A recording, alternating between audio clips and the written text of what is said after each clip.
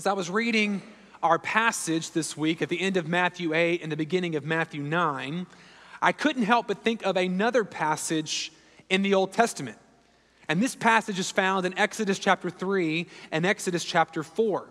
It tells of Moses' encounter with the Lord through the means of a burning bush. Do you remember this story? The burning bush in the wilderness. God is telling Moses of his plans for him, to send him to Egypt to be the instrument of deliverance for the people of God. But Moses has some reservations.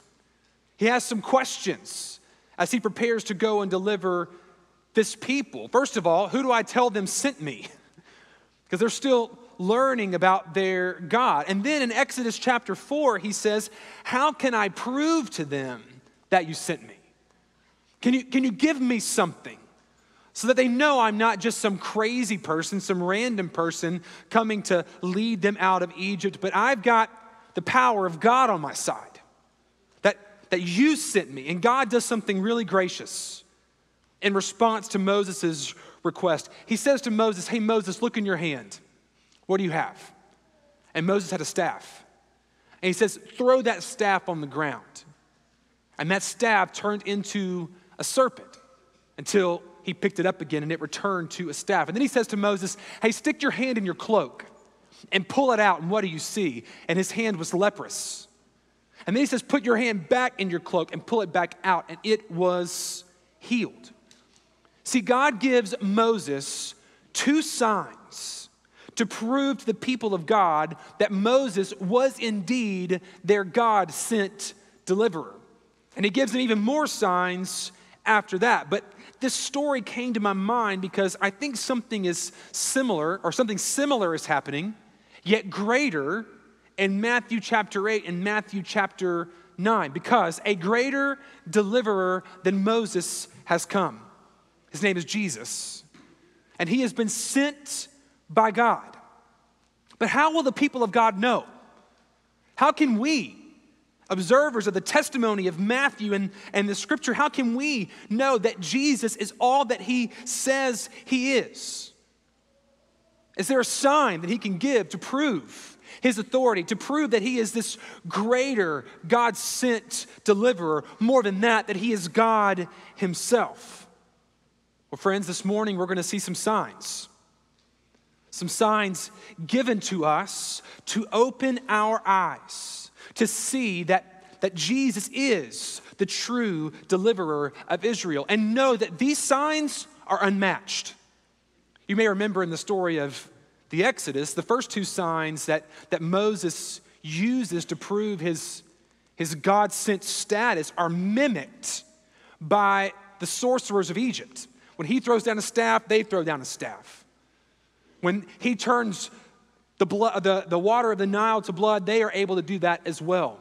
And so that mimicry hardens Pharaoh's heart, causing him to doubt Moses' authority to speak on behalf of God. But know this morning that there's no one who can mimic, no one who can come close to the authority, the power that Jesus will display this morning in these signs.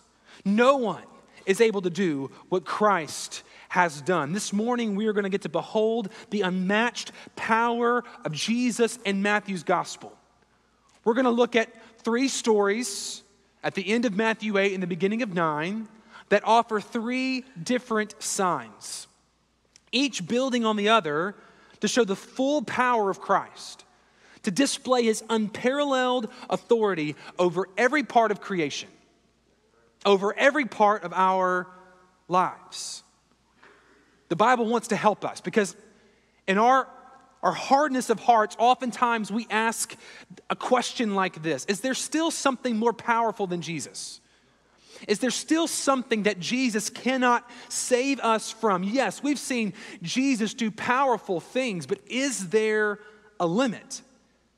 Is there something that he cannot help us with? Because if there is something, that may harden our hearts like Pharaoh, but know that God this morning wants to move our heart toward worship He wants to move our heart to believe through these miraculous acts to help us know that Jesus is indeed all that he says he is. He wants to move us to worship as we see the power and the glory of Christ on display.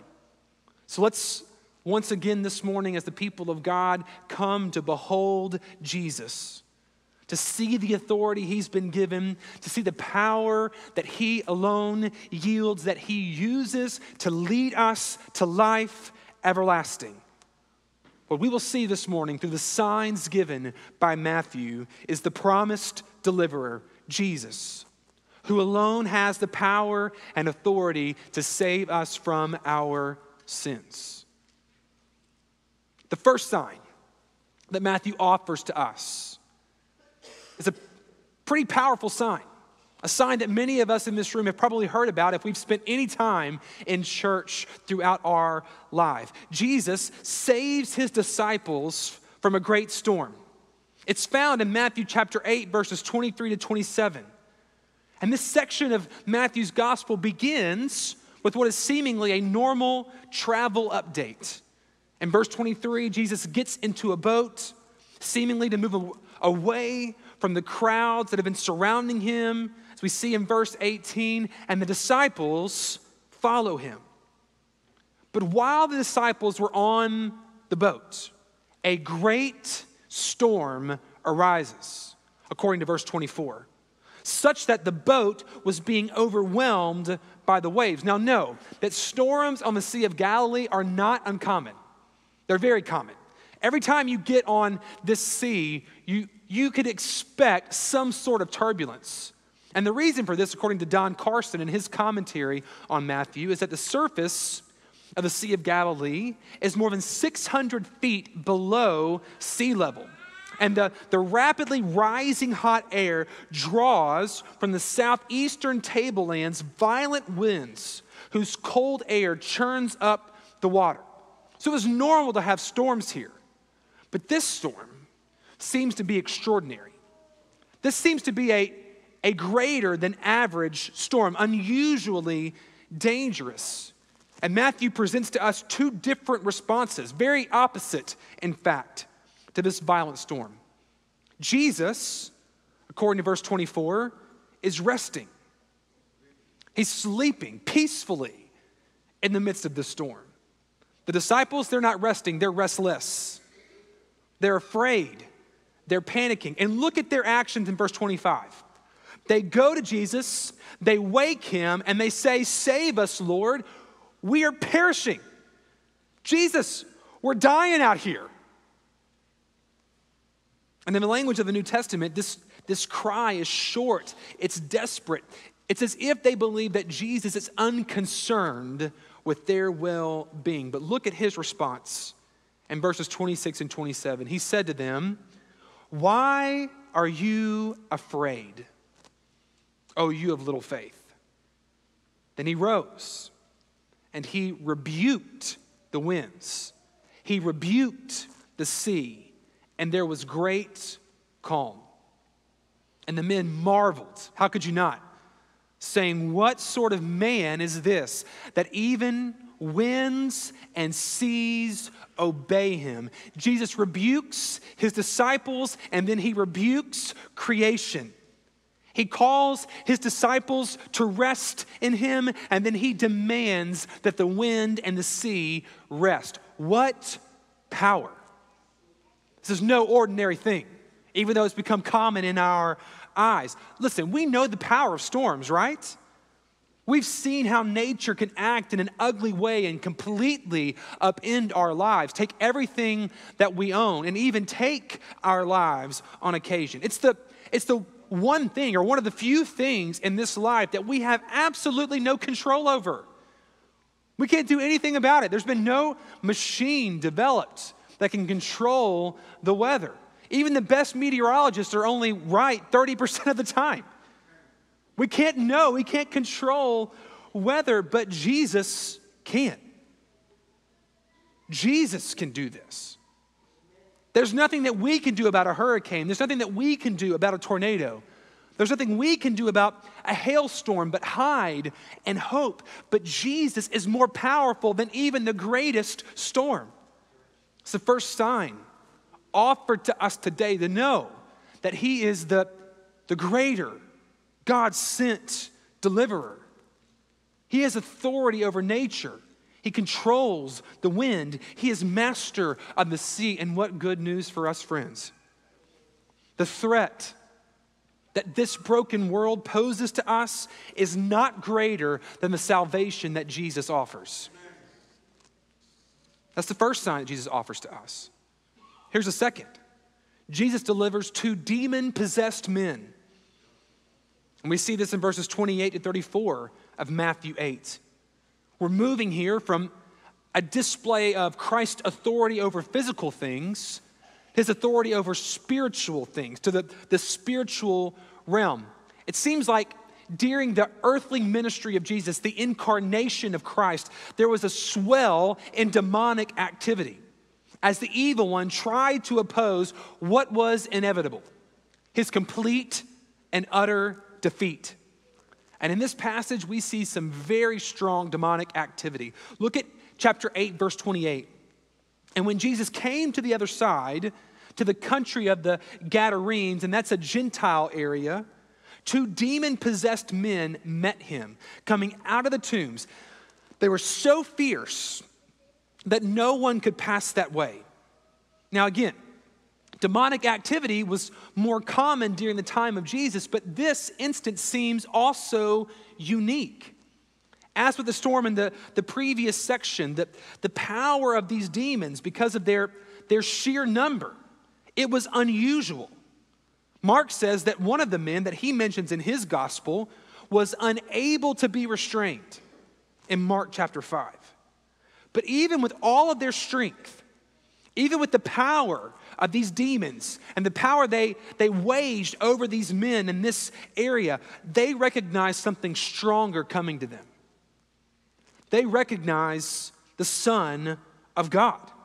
Look at their response to seeing Jesus in verses 29 to 31. Behold, they cried out, "What have you to do with us, O Son of God? Have you come here to torment us before the time?" Now a herd of many pigs was feeding at some distance from them, and the demons begged him, saying, "If you cast us out, send us away into the herd of pigs." The moment these demons see Jesus coming toward them, they know him. They confess that he is the Son of God. They know he's the one who has authority over them. They know he's the one who will judge them. They don't know when this judgment will take place, and they don't know why Jesus is currently upon the earth, but they know him. And they give this rather odd request to Jesus. He's not bound to, but he grants it. They ask him, knowing that he has the authority to cast them out, to send them into some pigs. Again, present because they were in a Gentile area. And he does it. 8:32, he says to them, these demons, "Go." So they came out immediately, and they went into the pigs. And behold, the whole herd rushed down to the steep bank into the sea and drowned in the waters. What these demons thought would be a safe place for them really led to their destruction, offering us a glimpse of a glorious future when all unclean things will be removed. A glimpse of the day that we're told about in Revelation chapter 20, verse 10, when the devil, his defeat, the defeat of everything associated him, will be secured when he is cast out into the lake of fire and tormented forever. But look at the reaction to what occurred. Look at the reaction to this powerful display of the authority of Christ in verses 33 and 34. The herdsmen who were responsible for these pigs, they fled.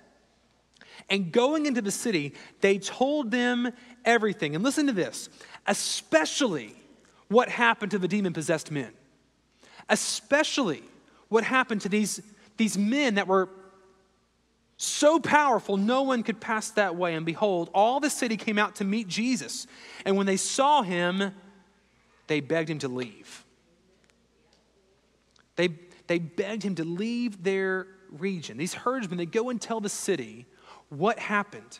But rather than be amazed, rather than marvel at the authority of Christ and grateful that he saved these two men from their destruction, they are grieved by the loss of some pigs.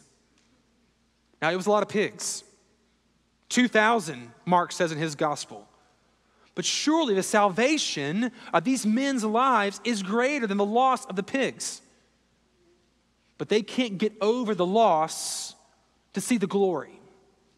And so they ask him to leave. What an unfortunate response to this display of the power and authority of Christ. An obvious sign of who Jesus is. Don't you miss it today, friends.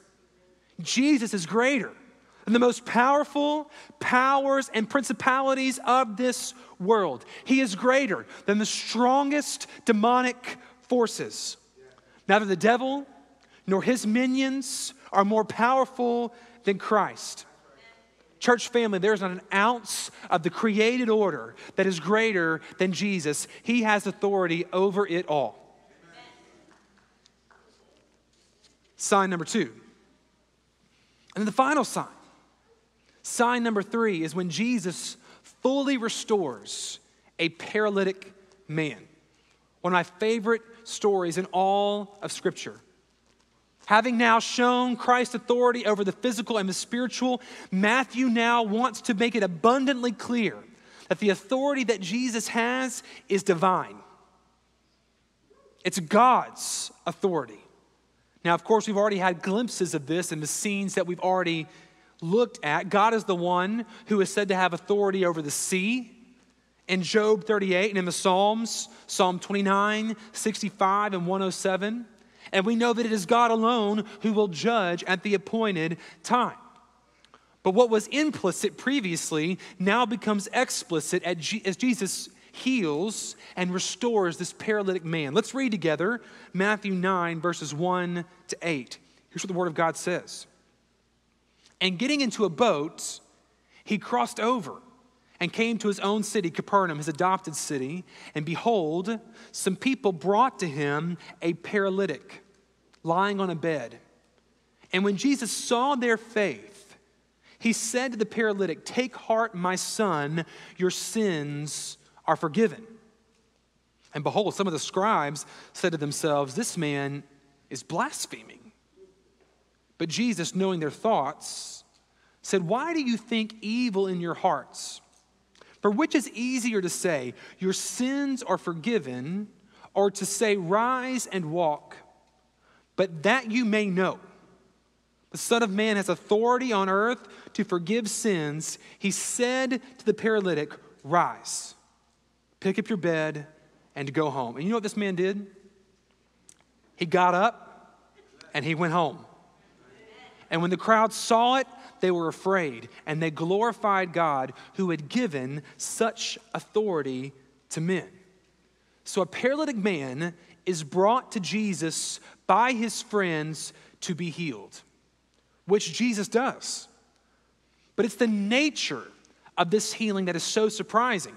Jesus, seeing the faith of the man and his friends, says to them, the faith they place in him to heal what was otherwise unable to be healed, he says, "Take heart, my son, your sins are forgiven." Now, isn't that an interesting response? What does the forgiveness of sins have to do with the healing of this lame man? But Jesus wants to do something here. He's using this physical healing to make a statement about his divine authority, which the scribes clearly understand, because they accuse him of being a blasphemer in verse 3. Jesus says here, "I want to make my divine authority crystal clear for all of you.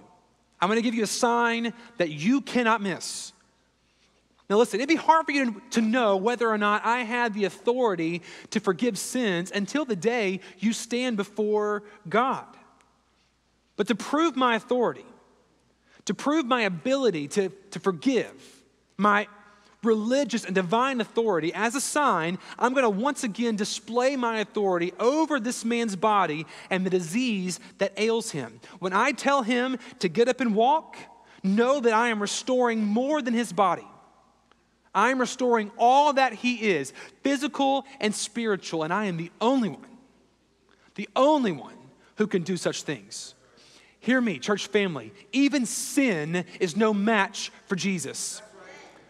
And that's good news because we know the power of sin. We know how we've been oppressed and captivated by our enemy. We know the disobedience that has ravaged our hearts and separated us from God, but none of that is greater than Jesus. He has the power to forgive. He has the power to truly heal and restore, and we can trust in that power because of his faithfulness and the testimony of his authority, the testimony of the power. These signs, they prove that he is not just from God, that he is God. And there's nothing that he can't save us from. Do you see his unmatched power? Do you see his unrivaled authority? What is your response this morning? Is your heart led to worship? Is your heart led to glory in Christ, or is your heart hardened, dismissive because you don't want another authority in your life?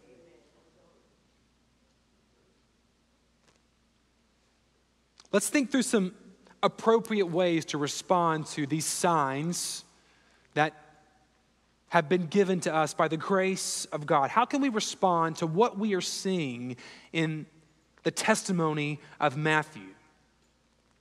I think the first obvious response for us is to commit to living a life of faith. These signs offer a call to live a life of faith, certainly in the interaction that Jesus has with his disciples on that boat. Think about to this point in Matthew's gospel, all that the disciples have witnessed. They've witnessed miraculous healings. They've witnessed deliverances from demonic oppression. They have seen the power of Jesus. Yet there's still fear in them. When this powerful storm comes, they ask what's going to happen to them. They fear their own demise, and they doubt the provision of God. They doubt the concern of God in that moment. When their life is threatened, fear overcomes them. They're anxious. They're not living as kingdom citizens. They have little faith according to Jesus. But Matthew wants to remind us that if we have Christ, there is nothing that we should fear. If we have Jesus, there's nothing that can come against us in this world that is greater than he who lives within us. Friends, what is it that we fear? What is it that you fear? Is it greater than Christ? Then why are we allowing the enemy to entrap us in anxiety? Why are we allowing the enemy to trap us in fear when we have Jesus with us? Can I challenge you and encourage you this morning? You may be in the midst of a storm. You may be in the midst of a difficult season. I've told you guys, not 2 years ago, I was in a very difficult time in my following Jesus. But here's the promise of Christ. If we will look to him, if we will trust in him in those difficult moments, he will take our little faith and grow it. If we will look to him and trust in him alone for salvation, the right kind of salvation, he is willing and able to provide. Listen, following Jesus is costly. And there will be days when it is difficult to remain obedient. There will be days when it may cost you 2,000 pigs. But will you be blinded by what you have lost? Will you be blinded on what it could cost you and miss the glory of Christ? Ask him this morning, Father, take my little faith and grow it, because I know that I am safe in you. Let's be a people of faith, not fear. That's certainly an appropriate response to this text. Secondly, let's see and believe the divinity of Jesus Christ, that he is God. Because these signs, they offer us evidence. They offer a call to believe in the divinity of Jesus, that he is fully God and he is fully man. Another interesting dimension of this passage is the response of the people to what they see. Now, obviously, those in the Gentile country of the Gadarenes asked Jesus to leave, but in the other two scenes, in response to the other two signs, notice what the people say. 8:27. They marveled, saying, "What sort of man is this, that even winds and sea obey him?" And at the end of this passage in chapter 9, verse 8, when the crowd saw it, they were afraid. They glorified God who had given such authority to men. It's interesting to me that in this section of Scripture that the disciples, the people of God, are somewhat missing what the demons recognize. Friends, this is not an ordinary man. This is not another prophet. This is the Son of God. And everything that's on this page is pointing us to show that he is more than anything that we have seen, that he is the greater Moses, that he is the greater deliverer. Let's not miss what the demons even confess today. Let's not try to explain away who Jesus is to rob him of authority that he has in our life, whether we want it or not. Can I challenge you this morning? Do you know him? Do you know Jesus? Not about him, because you can know about him, you can confess that he is the Son of God and not have a transformed heart. You can say with your mouth something that hasn't affected who you are on the inside by the power of the Spirit. Do you know Jesus? Have you given your life to Christ? Has the confession shown up in your life, making you a kingdom citizen living under the lordship of Jesus? Let's believe in the divinity of Christ and let it show up in our life, living under his rule and reign. And finally, our final response, let's rest in the promises of Christ. These signs offer us the promise of true rest for those who believe in Jesus. Remember, these powerful, miraculous, surprising, God-glorifying signs all have gospel purpose attached to them. Remember the reason why Jesus is doing these things. It's clearly explained to us in Matthew chapter 9. When he says to this paralytic man, "Your sins are forgiven." And these scribes say, "Who are you to forgive sins? You're not God?" And Jesus says, "Oh, yes, I am. And here's how I'm going to prove it."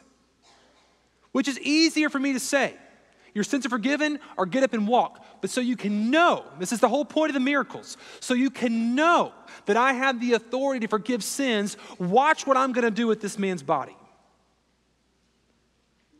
Every miracle in the story of Matthew, in Christ's earthly ministry, was to evidence, to be a sign of the fact that he is the promised Messiah. That he is the one who could save, that he is the Lamb of God who is able to take away the sins of the world. And what I don't want to have happen here is what has happened so often in Christian circles where what is shown here to be evidence of the divinity of Christ is twisted to situate our hope not on what Christ is doing, what he has done and will do, but situate our hearts on a hope that rests here, not in the hereafter. Again, what is being shown here is not healing on demand. As I said last week, friends, remember that every single person who was saved or healed in this text died from something else. Because our hope is not here. Our hope is there. Our hope is in a new heaven and a new earth, joined by a new Jerusalem. And what we are seeing here is a foretaste of what awaits us, the day when Christ will return and make all things new.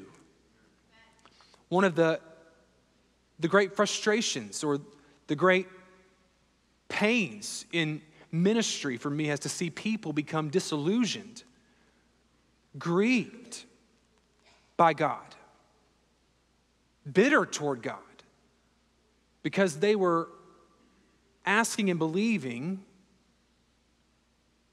in promises that God never made. Friends, let's be sure that we see exactly what God is telling us here and rest in the promises that he has made. What he has promised, he will be faithful to. You can rest in that, but don't hold him accountable for something he never promised. Let's ask the Lord to situate our hearts rightly this morning for the day when we will gather with all the saints singing holy, holy, holy to the Lord our God for all of eternity. Let's ask God to situate our hearts there where our hope will be fully realized. And let's let these miracles and every miracle we experience in this life, let it accomplish its purpose to show us that Jesus is the promised deliverer.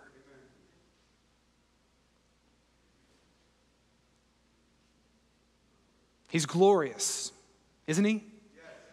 This Christ, who is like him? No one. There's none like Jesus. Church family, let's live a life of faith because we have beheld the God-man, Jesus Christ, through the grace of God, by the power of the Spirit who is with us. And if he is with us, there's nothing to fear. And let's place our hope where it properly should be placed, in Jesus and the work that he is doing and will do. Wherever you are, would you bow your heads and ask the Lord to help you know how to respond this morning to the preached word?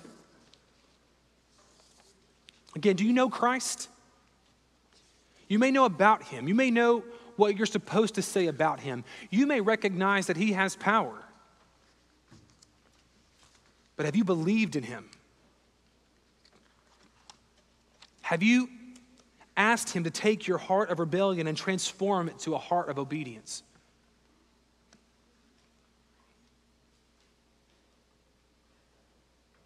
Are you living a transformed life?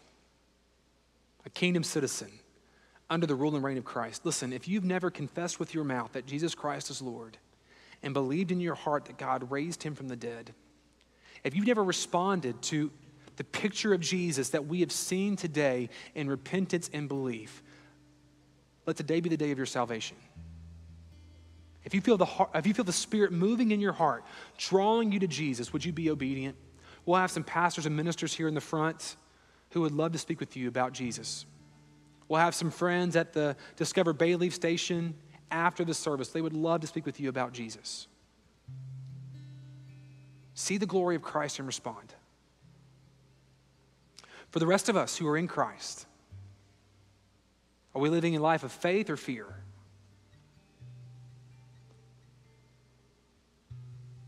Are we responding to the revelation of Jesus in the right way this morning? And are we placing our hope not in this life but in the next, when all things will be made new? And are we worshiping? Are we worshiping which is the proper response to the revelation that God gives of himself. Father, would you help us be a faithful people in response to our time before your word this morning? We pray in the name of Jesus. Amen. You stand and respond as the Lord leads. Thank you for worshiping with us. For more information about Bayleaf Baptist Church, visit our website, bayleaf.org.